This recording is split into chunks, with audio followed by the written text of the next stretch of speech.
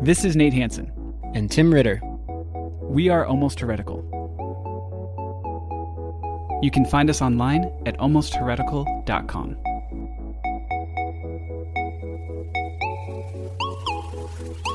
What does Judaism say about in vitro fertilization? What does Judaism say after the Holocaust, which was another major crisis, is another.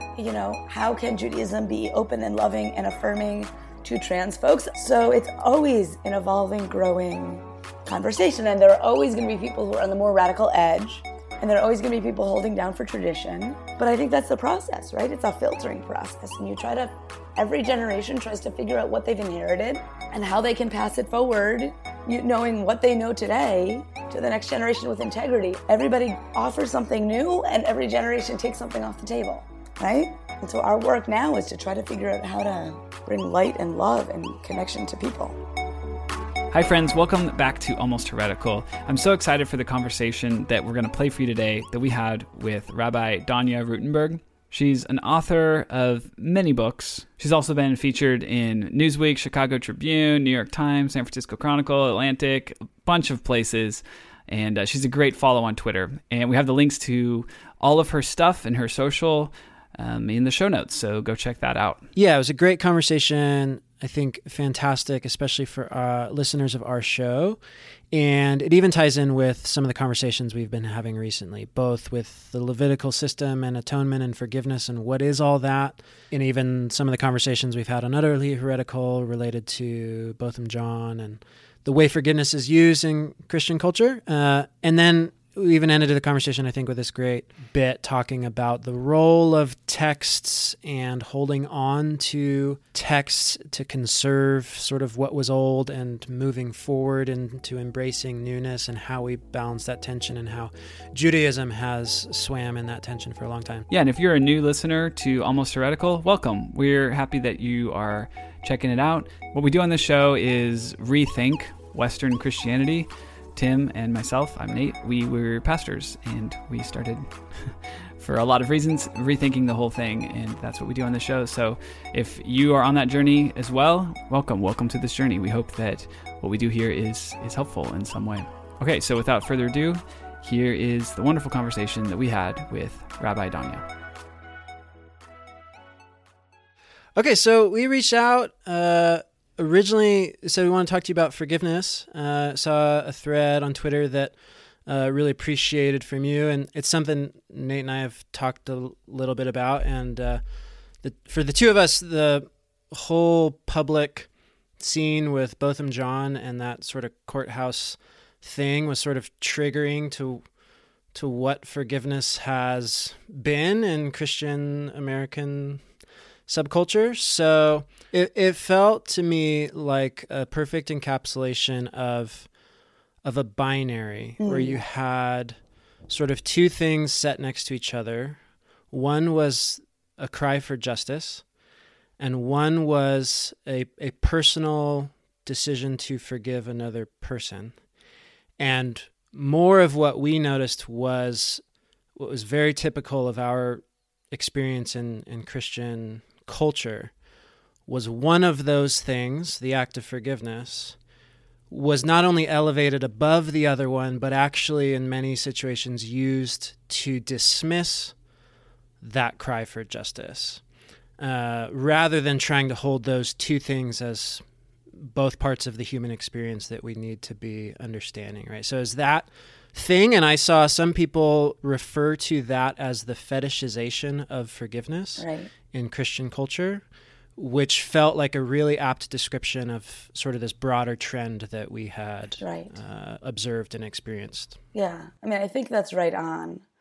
And I mean, there's so many pieces of this, because what was a deeply powerful, deeply personal, deeply individual choice of this man to hug the woman who killed his brother, right? What he needed in that moment for his own healing, rehumanization, whatever, and and how it was received by the wider culture. Just it felt like there was such a gulf there. And I don't remember offhand if he used the language of forgiveness. He did, didn't he? Yeah, I think so. I think it's all started with him saying, I want you to know I forgive you. And that's what my brother would do. That's what my brother, like that I think was how it all started. So I think about Reverend Nadia Bolz-Weber's talking about forgiveness as cutting the chains that bind you to another person. And I wonder, I don't know what was happening for him in that moment, but I wonder if that was a piece of it. But whatever, we don't know how he experienced it and what brought him to make that choice.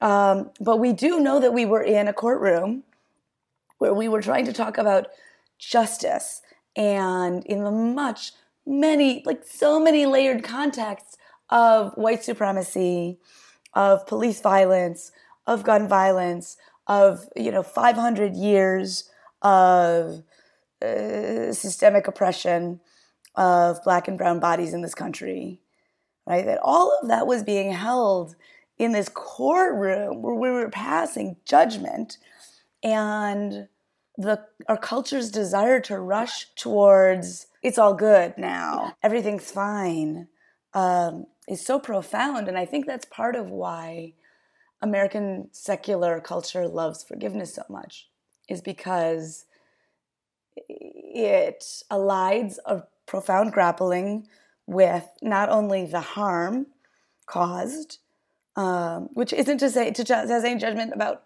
what Jean's brother was going through in his heart, but the media conversation, right? We allied the harm that was caused. We skip over the systemic questions. We stop asking larger questions of justice, as you sort of indicated. And we get to this quick fix thing.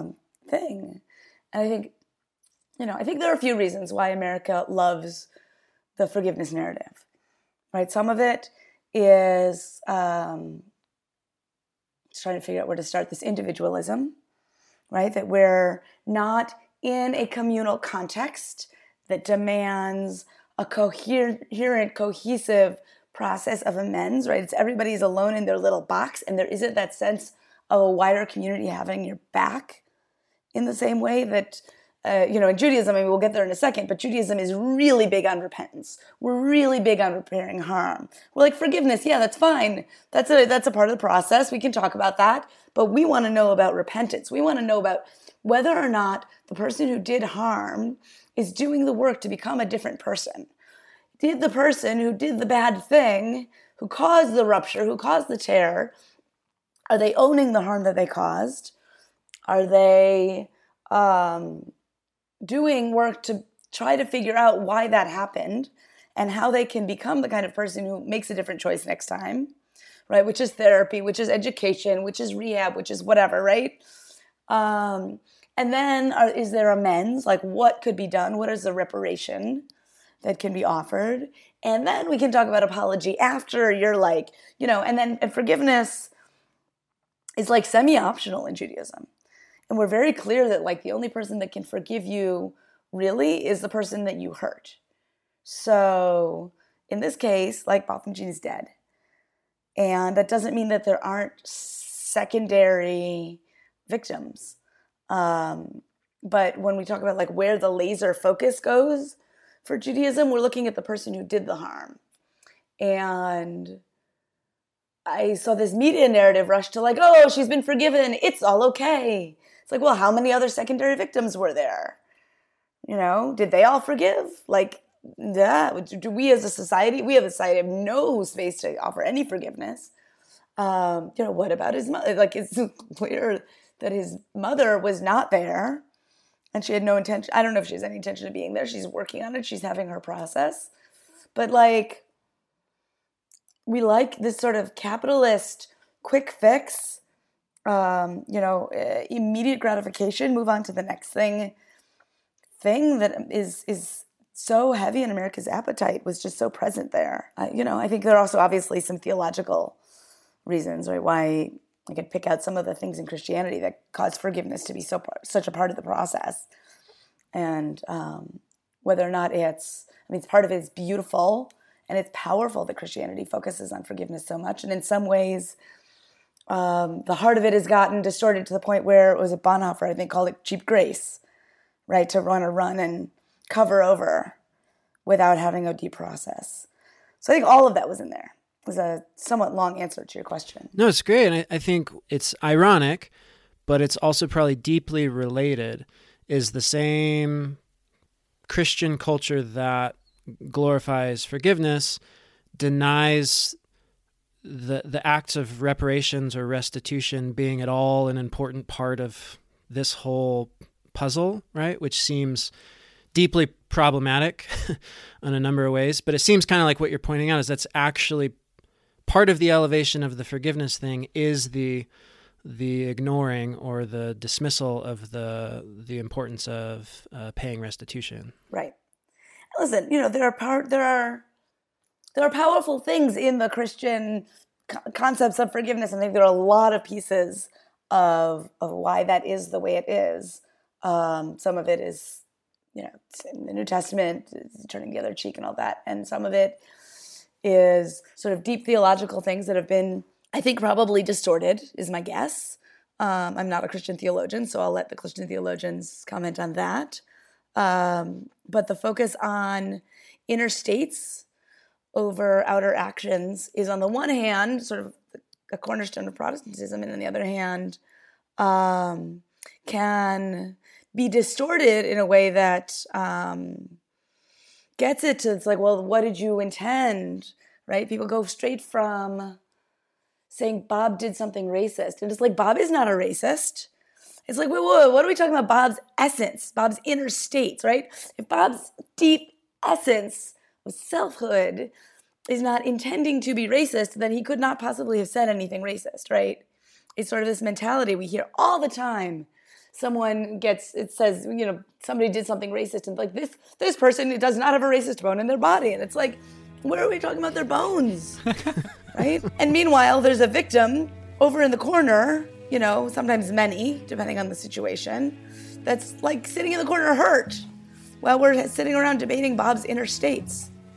I understand that there can be kind of an all or nothing mentality in there, but it does just naturally draw the focus away from who is hurt and what do they need, right? What do we need to have the person who is hurt be as fixed as possible? And if that person can never be fixed, then what other ways can we create more healing and more wholeness in a world that just got broken? Those are always my questions.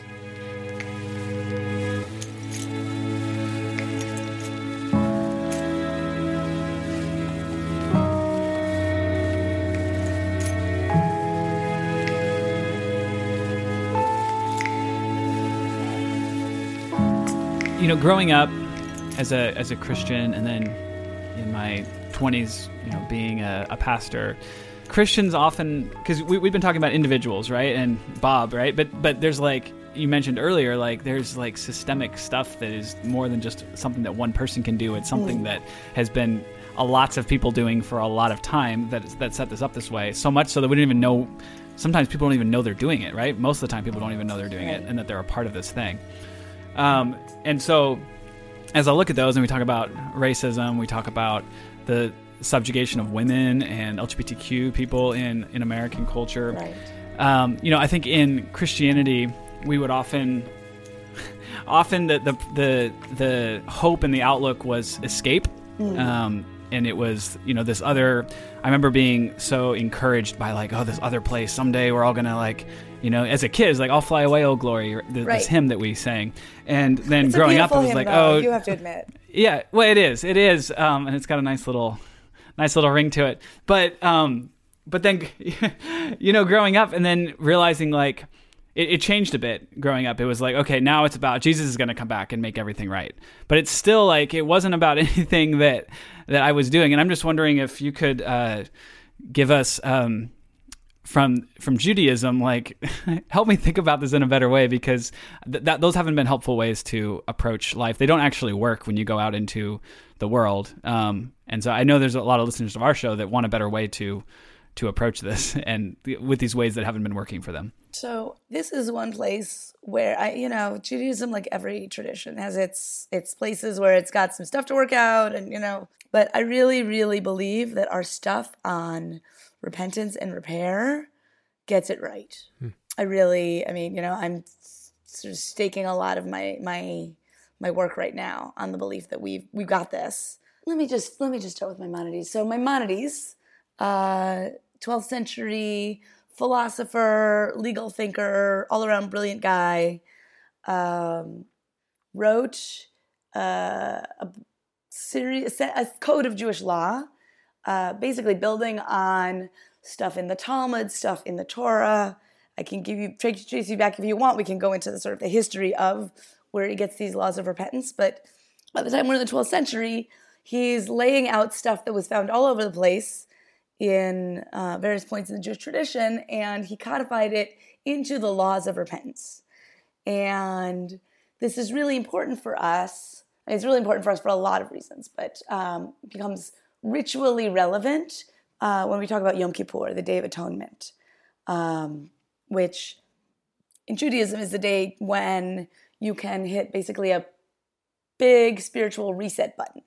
And all of the ways that you have been sinning, wrong, not right with yourself, not right with God, not right in your relationships, you can kind of have a chance to start over. But an early rabbinic text teaches us Yom Kippur doesn't do bupkis. It does not do anything in your sins between you and another person if you haven't fixed it with the other person. Right? So you can repent. You can go to Yom Kippur, cry and weep about that bacon double cheeseburger you had. That's between you and God. Fine. You guys can figure it out. But if you hurt somebody else and you go to Yom Kippur and you cry to God about how sorry you are that you hurt this person and you didn't fix it with them, then God's like, I don't want to hear from you, man. Like, go work out your stuff. Come back later.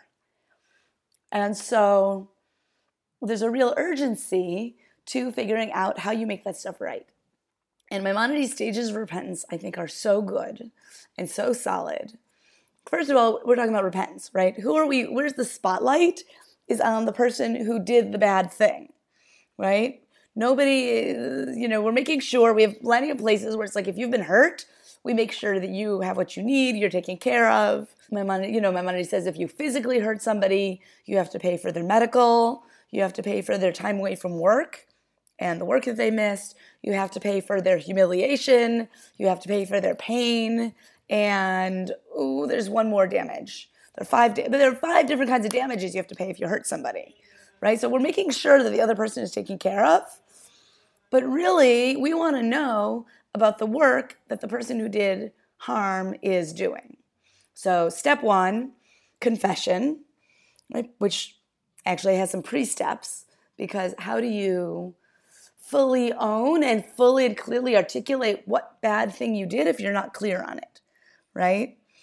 And if you don't know why people are telling you said a racist thing, you got to go figure that out first, right? If you are feeling like there's some funkiness and you're not sure what the problem is or why it was a big deal, like you have to do some work.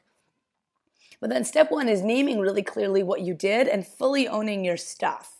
We don't care about your intention.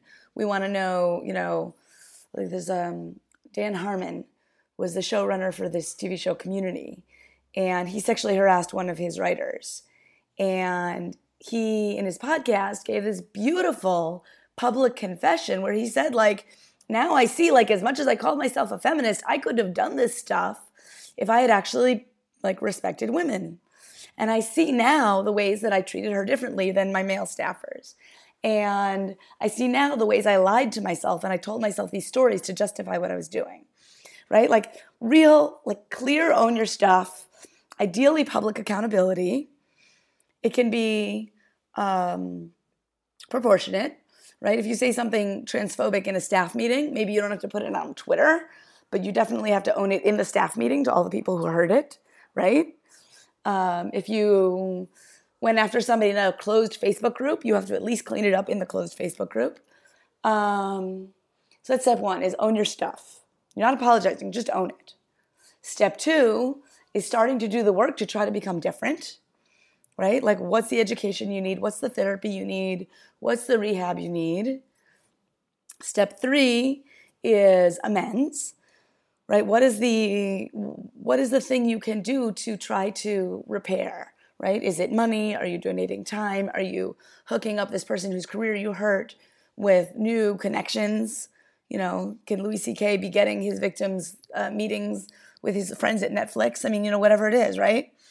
And sometimes you can't do amends to the person you hurt because maybe they're dead, because you were a government that was complicit in the Holocaust. Maybe they're dead because, you know, your university was built with slave labor. Your university was built with the labor of enslaved people who, you know, are several hundred years gone, but their descendants are around. Like, there's systemic equality nonetheless. Like, what can amends look like, and what should it look like in any situation? And then once you're already basically trying to sew up that tear in the cosmos that you made, then you can talk about apology. And by then, it's not like something your publicist wrote that you put on Instagram, like, I'm sorry if what I said made you uncomfortable, you know, but you're saying it because you're actually sorry, because you finally get it. You understand how much harm you caused. And so going to the other person becomes important because you have a sense of obligation. And the language Maimonides uses is that you have to pacify them, right? Again, it centers the victim. So it's not, you know, you mumble sorry while you're looking at your shoes and saying, come on, I said I'm sorry. It's about looking at them and saying, like, what do you need to feel better? Maybe it's nothing. And, you know, we can bring in our 21st century trauma-centered, trauma-informed lens and know that sometimes apologies aren't going to be the right thing, right? Sometimes your victim doesn't want to hear from you. But in a lot of situations, like, what does the victim need to feel pacified, given everything? And then you get to step 5, which is what Maimonides says is complete tshuva, complete repentance, which is when you get the opportunity to do the same thing again and you make a different choice. And if you don't work out your stuff, you will always find your way back into that situation, right? You're always going to find some way to be making a joke that makes people who have less power than you feel a little uncomfortable. You're always going to find a way to be working out your garbage with the people you are dating. You're always going to, you know, you'll always find a way. We went from, you know, enslaving people to lynching them, to Jim Crow, to mass incarceration, right? From genocide to the Trail of Tears to Wounded Knee to DAPL. Like, we find ways to repeat the same sins over and over again, unless we do the work to become different. So that's really where our focus is in Judaism. Hey, Brian, do you know anyone that was once a teenage fundamentalist? Oh, Troy, you know that I was, because you and I have a podcast called I Was a Teenage Fundamentalist. I did know that. But you know what I find myself asking these days? No, I don't, but I think you're going to tell me. What about all those things that church gave us definite answers for? What are we supposed to think about all those things now? Well, funnily enough, that's what we're doing for Season 5 of I Was a Teenage Fundamentalist. Ooh, Brian, I sense the Lord at work here. He works in mysterious ways. And we are going to unpack these things. We're going to find out what we do think about them now. So tune in to Season 5 of I Was a Teenage Fundamentalist, the official podcast for the Azusa Street Revival. I'm not quite sure that's true, but it is available wherever you get your podcasts.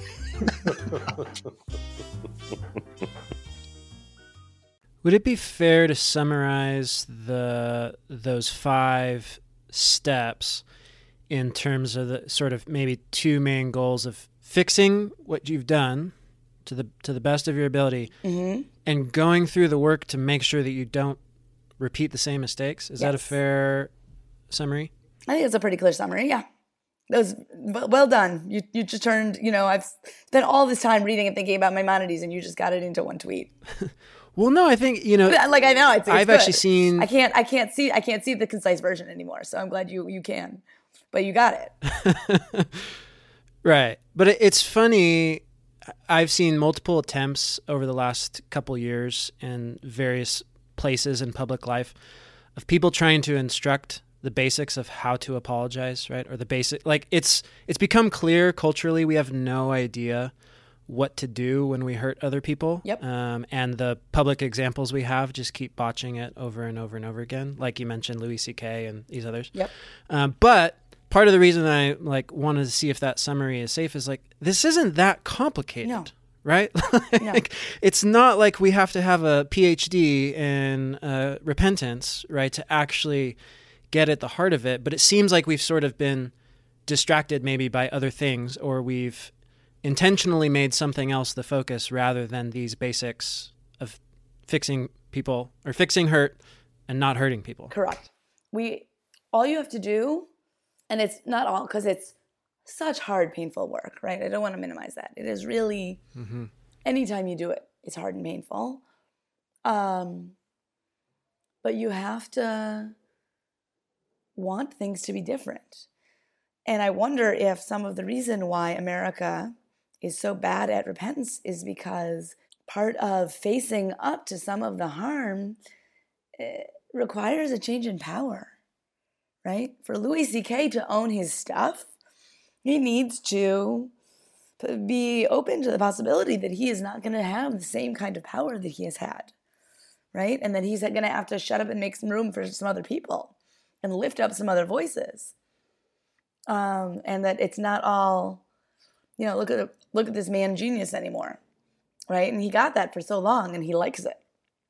And for America, for the government, and I do believe the governments can do this work, right? Germany has done a not bad job. They're backsliding a little bit, but they've done some really good work post-Holocaust. You can look at Rwanda after the genocide. Countries have done real work of reckoning and engaging and saying, what happened here? And how can we make sure this never happens again? And I think the reason America doesn't want to do it is because, you see it so starkly in our political moment now, this sort of last gasp of the white capitalist patriarchy that may destroy us all, right? And a real reckoning would require sharing power and interrogating the systems of power that are in control right now. And the people in power don't want to do that. Totally. One other thing I think is really profound about you bringing up Maimonides is, a lot of our listeners probably have never heard of Maimonides, have never heard of, a lot of Jewish tradition and how that has developed over time. But they are all probably at least somewhat familiar with the Torah, and which was one of the key set of texts that Maimonides would have been working with, right, to get to these takes on repentance and confession. So can you talk to that a little bit, of even the reparation offering in Leviticus and the requirements in the law, and some of that, and how Maimonides could have gotten here where Christian tradition, or at least especially a lot of Protestant tradition, as to Maimonides, the atonement can't be used to deny the significance of healing interpersonal, systemic social stuff, right? Correct. But where we started this conversation was, for a lot of Christians, that's exactly how it's functioning, right? Right. The atonement piece is used to wash over the importance of that other stuff. So can you help us understand why Maimonides didn't go in that direction from the same texts that we might point to? So the main place, as I sort of talked about Yom Kippur, the Day of Atonement, as the trigger for this stuff. And, we're very clear that this repentance business should be happening all the time, by the way. The Talmud says, repent one day before your death. And it's well, when do you know how do you know when is going to be the last day of your life? You don't. So repent today, sort of the idea. It's meant to be an ongoing process. But the trigger text is the stuff around Yom Kippur, Leviticus 16, where you've got Aaron, the high priest, is going into the Holy of Holies and performing a very elaborate ritual that is meant to do two things. One is to cleanse the Holy of Holies and the altar of ritual impurity, of tum'ah, which is a ritual. It's not a moral state. People get, with the sort of purity stuff, people get a little bit bogged down. It's a technical state. It's not a moral state, right? Like, you're impure does not mean you're bad. It means you touched a dead body. And if you're going to go do this other thing, you have to do it. There's a Jewish community in Boston that uses the language of everyday state and elevated state, which I think is more accurate, right? To get you from this everyday death and leaking things and body state into something that is a little more special, so that when you're going to connect with God, you're starting off in this sort of fresher place. And so this is the Yom Kippur ritual is first about cleansing the temple of the everyday stuff. And number two, it is a confession of sins. And you see this, the whole ritual where you've got the two goats, and then there's the lots, and one of the goats gets sacrificed, and that's part of the impurity, blood getting slashed on the altar stuff. And then the other goat, the high priest confesses his sins and the sins of his household and the sins of all Israel onto this goat, and then sends it off to Azazel. Like, what's Azazel? We don't really know. It's the wilderness. It's the unknown. It's the untamed. It's basically like, take all of our sins and take them someplace else. But that confession is so key, right? Because none of this is going to work if you can't really name clearly what the problem is. And so that's the starting place. And so then the Mishnah, which is an oral tradition, that sort of tries to fill in some of the holes in the Torah so that we can figure out how to live this stuff in our everyday lives, starts saying, well, so then here's what that looks like now. And here's what Yom Kippur looks like for us now that we're in the sort of Second Temple era. The high priest would do this, and then the high priest would do this, and you're sort of, and they're like, oh yeah, and the repentance thing, like, your sins aren't going to get cleansed. The high priest confessing on the goat only works if you fixed it with your fellow. The high priest confessing that you did something bad to your fellow and sending it off to the wilderness isn't going to do you any good if you haven't actually repaired that breach. So we follow the thread into repair. I've got 1,000 questions. Okay, I love this. And I also think this connects with some other stuff I've seen you bring up in your work, which is the long tragic history in Christian theologizing and Christian culture of anti-Semitism. And I think it connects, and I want to hear your thoughts on this, the way that it connects in many ways to this conversation is how so much of Christian tradition has essentially stereotyped the Jewish people as legalists that are sort of going up against this whole forgiveness, Christian, higher principle, which to me has been one of the ways that I've very clearly seen that lead to scapegoating and this anti-Semitism. Do you see that connection? And just speak to that for a bit. Yeah, that's a very smart sort of tying together. I think you're not wrong. Yes, the story, and it's so interesting as we're having this conversation today. It is both the 1-year secular anniversary of the massacre at the Tree of Life Synagogue in Pittsburgh, when a white supremacist came in and slaughtered 11 Jews in synagogue.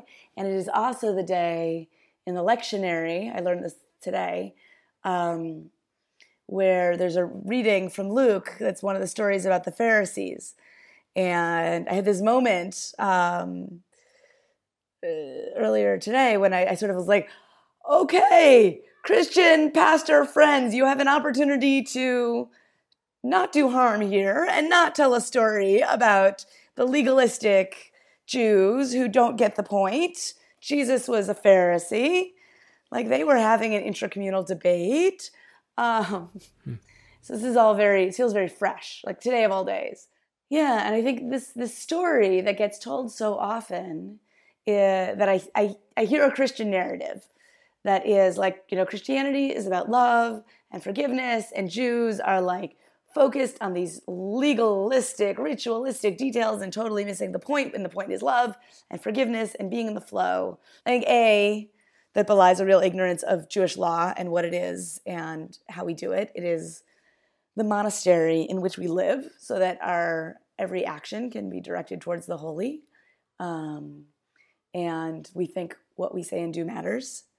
And it's not different from, Episcopalian debates about like how to do Eucharist. It's like, well, somebody thinks there's a right way and somebody else thinks there's a wrong way and they're fighting about it. Like that's Jewish law. Like there's a way, if you want to be in the flow of the holy, then what you do matters. And so, I think this lack of understanding about what it means to drink the water of Torah, really, there's a lot of flow here too. And to be in a place where there's also like joyous debate and dialogue and multivocality and there's not one right answer and all of that. And that's part of the monastery we live in. Yeah, it's been used as a cudgel against us. And they're like, well, why don't you just forgive? Noise, I think, is probably part of that as well. Whereas I think for Jews, it's like, fix yourself, right? I mean, we've got a lot of laws. We've got all of these laws of repentance. We have a lot of laws of rebuke, AKA if you see somebody is not acting as they should in the world, you need to call them out on it. And there's a way to do it that is appropriate and holy, and there's a way to do it that is tearing down and shaming. And you should do it in the way that allows them to become better. And Maimonides also says, and if they're doing, this kind of really bad thing, then just let them, throw the book at them, like let them have it. But there's a place for calling someone to the carpet, even in a public way. But like we spend a lot of time figuring out how to get the harm stopped. And we have actually very little on forgiveness. And I think that's intentional. We say that it's good to forgive. We say you shouldn't hold grudges. We also say that there are certain categories of harm that, like, if somebody, slander is one of the examples that gets used.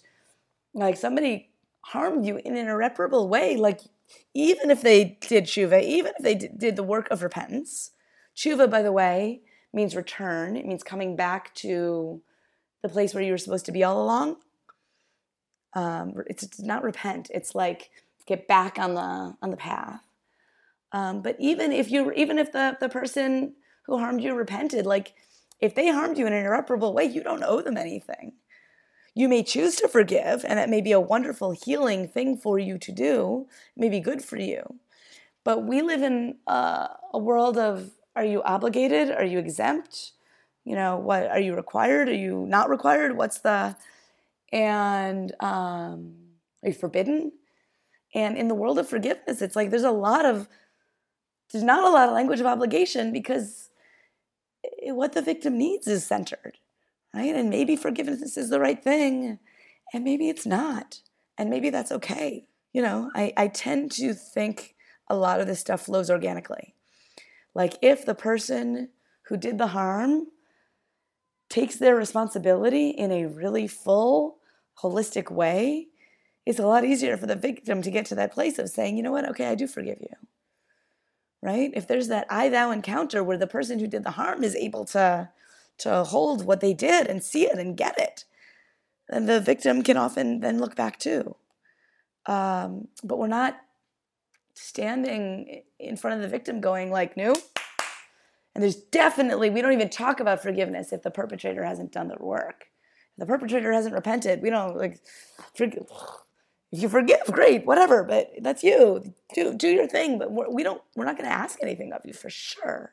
So, I think about like restorative justice circles sometimes do really powerful work where there's so much healing happens on the side of the perpetrator that the victim can also get their healing too.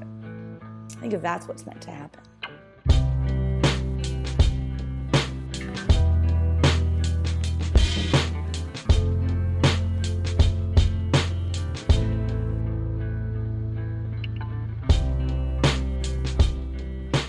I've got maybe a couple questions that are like sort of on the periphery of this overall conversation, and we'll just do some fast ones. So you mentioned something that I'm sure a couple people grabbed onto, but just mentioned in passing. The idea that Jesus was a Pharisee amongst common grouping, Yep. having conversations that would have been popular debates of his time. Yep. Give us a little snippet. So, okay. Let's do a little Second Temple history. 3 main categories of Jews running around this. I mean, there were a lot of different kinds of Jews running around the Second Temple, but 3 dominant kinds: Pharisees, Furushim, we call them, Sadokim, Sadducees, and Essenes. The Sadducees, easiest to deal with. They were like connected to the temple and the power of the temple and the priestly class and authority and centralization and hierarchy. The Essenes were basically like mystics off wandering.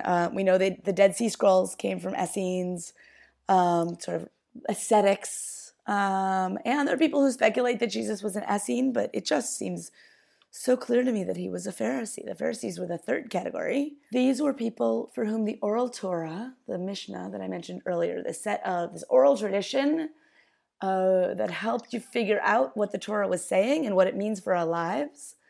Like, what's it all about? If the Torah says keep Shabbat, it's like, well, what does that mean? How do we do it? How do we know we're doing it right? And so you've got the Mishnah, this oral tradition, was like, here are 39 categories of things you don't do on Shabbat. You don't bake, you don't write, you don't plow, you don't plant, you don't erase, And then we can figure out from there, like, well, if I drag a chair in the dirt, is that plowing or is that an accident? And again, it's part of this conversation about Jewish law. Like, it's about figuring out how to live in connection with God and to make sure you're feeling like it's the right thing. And so how to do that and what it looked like was a subject of profound debate. And this multivocality, this plurality, this sense that there isn't, one absolute right answer, but there are a lot of ways to think about it, and we have to sort of hash out what the right answer might make sense to be. That was the Pharisees are like, okay, let's get into it. Like, if you drag the chair, are you plowing? Let's talk. And it was done with joy and delight. And like any community, it was full of people who were, different levels of intensity and intention. It seems really clear to me that Jesus was a Pharisee. The do unto others as you would have others do unto you, right? Hillel, the great sage Hillel, the Pharisee, Second Temple Pharisee Hillel, said, do not do, the whole of Torah is do not do unto others what you would not have them do unto you, right? Jesus talks about that the heart of Torah is ve'ahavta l'orecha kamocha. You should love your neighbor as yourself, right? It's Leviticus. So did Rabbi Akiva. Like, he was part of a Pharisaic conversation. His rhetorical strategies were Pharisaic. And I think it's really clear that when he was calling out some of these guys, it was an inside conversation. Just like, okay, I was ordained in the conservative movement. Right? That's my denomination, not politically conservative, ritually conservative. And so when I complain about what's happening in the conservative movement and what my union is doing, that's one kind of conversation. If an Orthodox Jew wants to tell me that I'm not a valid or legitimate Jew because I'm a conservative rabbi, that sounds really different, right? And if a Christian wants to say Jews suck, that sounds really, really different, right? A Jew who keeps kosher telling another Jew who keeps kosher that they're missing the point if they're eating off styrofoam plates is a in-group conversation, right? A Jew calling out another Jew for violating labor laws in Jewish law. It's in-group conversation. Me, talking about sexism or homophobia in the Jewish community, it's an in-group conversation. I believe that that's what Jesus was doing. It's very clear to me. And when you understand that, it changes how you understand who he was talking about and what he was saying. And the other note about this that I think is important is that the Gospels were written after Jesus' death. And so you have different people writing down what pieces of the story they had from their lenses and their perspectives and their agendas. And we know Mark was one of the earliest, but even already by 70, when Mark was writing, the split between Jews and Jewish Christians, which then became Christians, was already happening. And so, how you write about someone with whom you're romantically involved when you are together and how you write about them after the breakup is going to sound different. And so I think that piece of it needs to be in there too, that some of the pain and frustration and heartache and anger and resentment that's happening in real time as these gospels are getting written, it may be somewhere in which stories get told, what language gets used to tell them. Even somebody who's intending to write a fairly straightforward narrative may not be writing a fairly straightforward narrative. And so I think that's part of the soup too.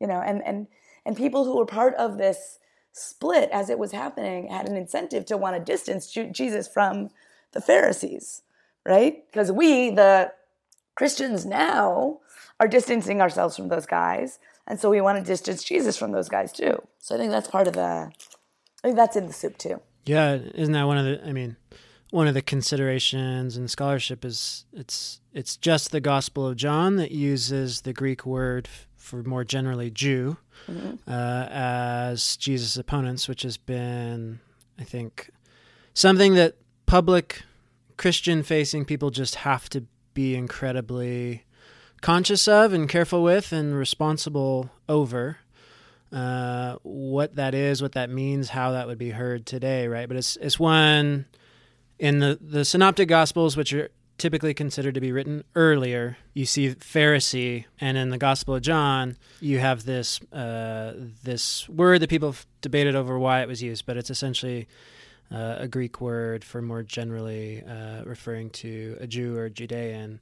Yep. It's all very complicated. I know that's like even a scary concept for probably a lot of our listeners, but as you mentioned, today is a day in the Christian lectionary for those people who are part of lectionary style churches where like we have to take responsibility for especially how we talk, right?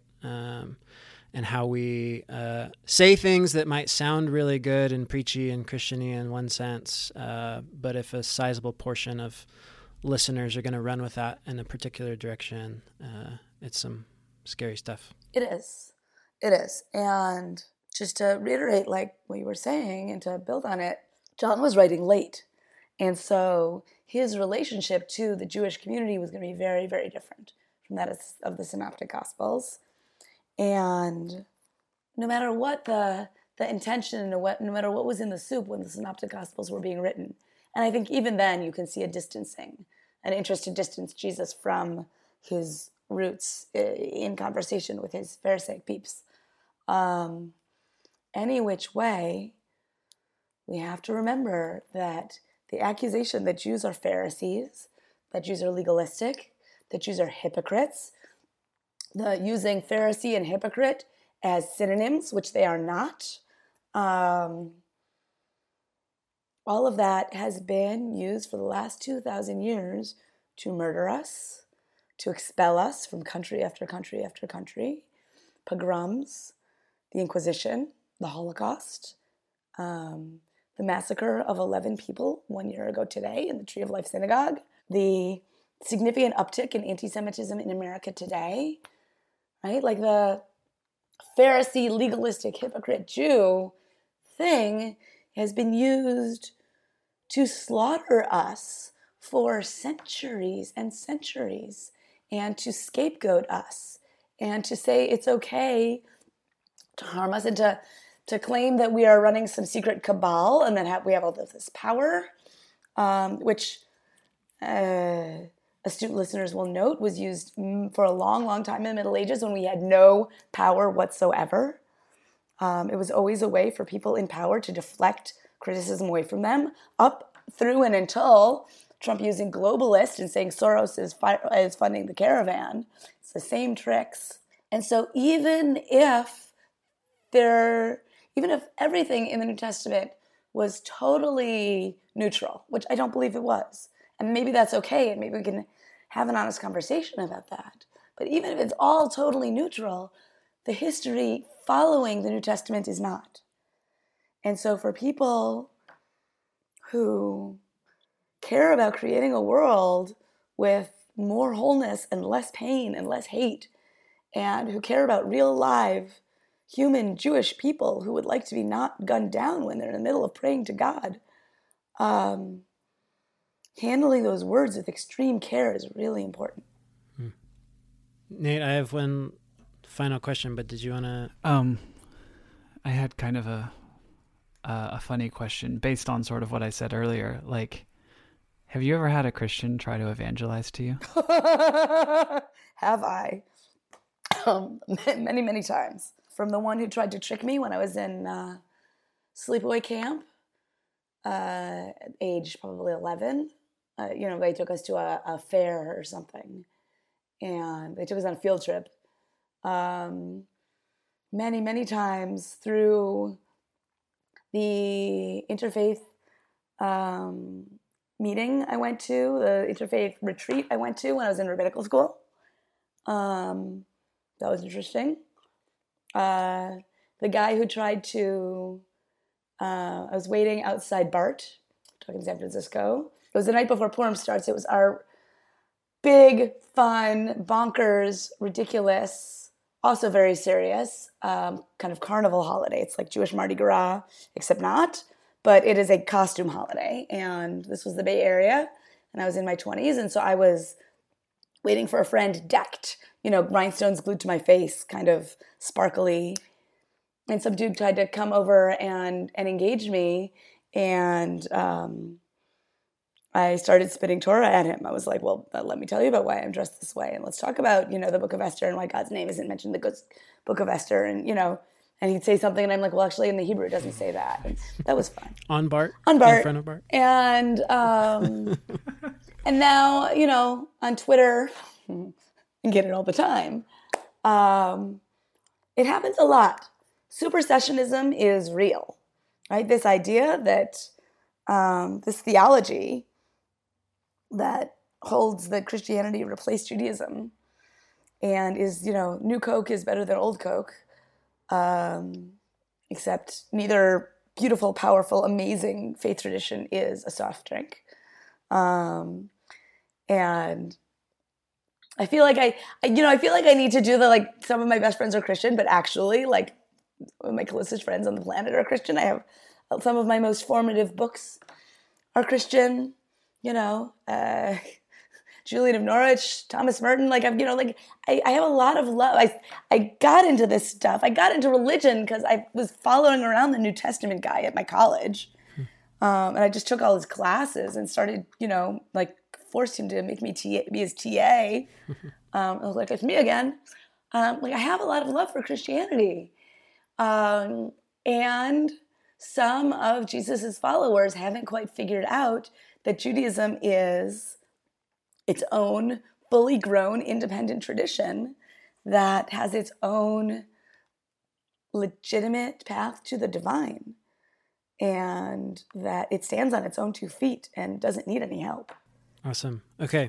I have one last question that if we all had the time, we could take 2 weeks to answer it. So whatever form you want to give it. But it seems to me it relates to every part of this conversation is, even there wasn't one second temple Judaism. There were different versions, right? There were different subsects of Judaism. And then we've talked about Maimonides. We've talked about the Mishnah and the Talmud. So can you sort of help our listeners understand one of the things we've been wrestling through individually and as a podcast is there are schools that want to move forward creatively in this, to use the term progressive, make creative reinterpretations, adaptations to fit the world that we know today. Mm-hmm. And there are others that use texts, and in Protestant Christianity, that's using the Protestant Bible as texts mm-hmm. to keep us going backward. And it seems like within the very long, complicated history of Judaism, you have both things happening together in tension? Are they both happening? Like, are there disagreements about, which direction we should be moving? But all this, like, even the Pharisees were trying to reinterpret or make sense of how to apply Torah to their day, right? Yep. A couple thousand years ago.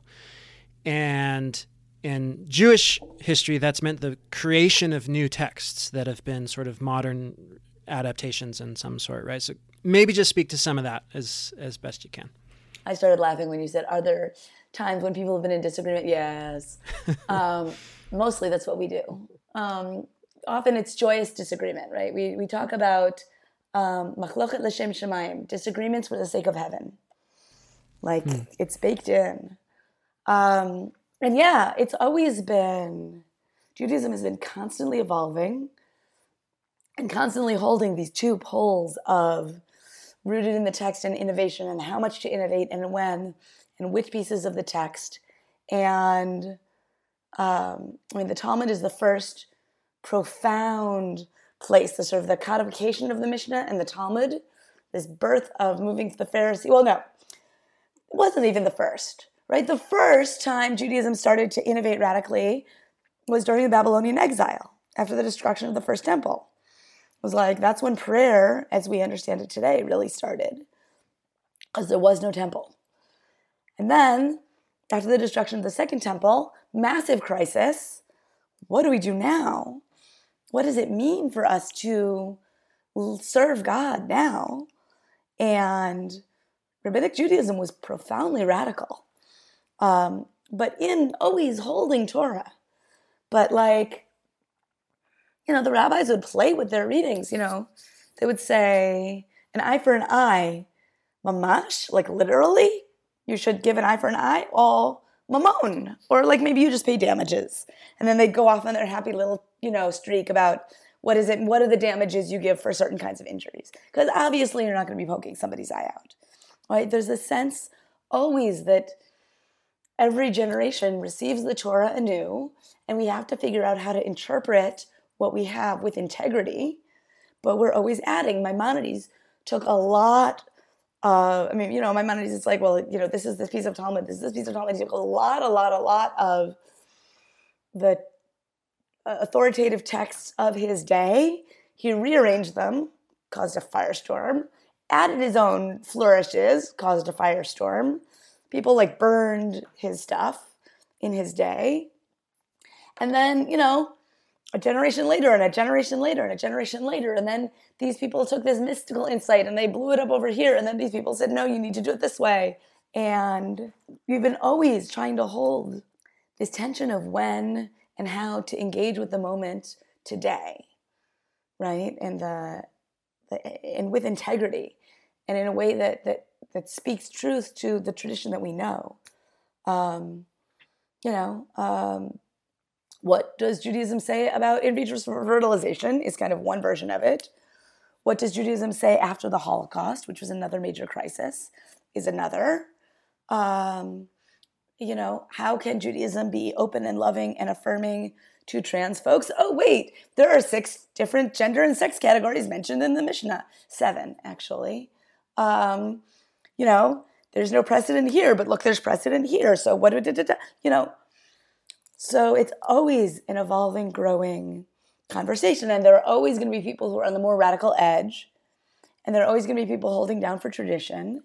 And, the 16th century Kabbalists were like way radical, so much innovation, ridiculous amounts of innovation, so many weird things they brought in. And now all of these things, well, a lot of them are considered like really standard.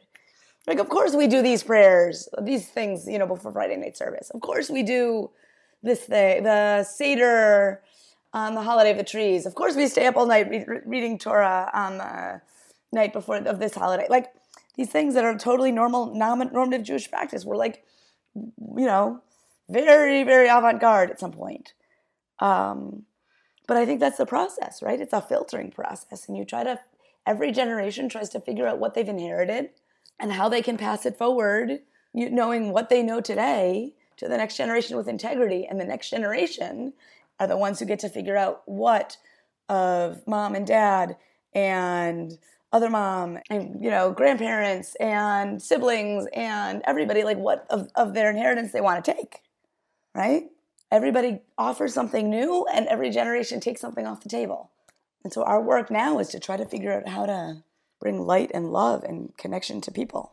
I love that. And that feels like a very real and human description of what actually happens in life, whether it's our religious life or just how we take the things we were taught and we learn just in the world even. And, right.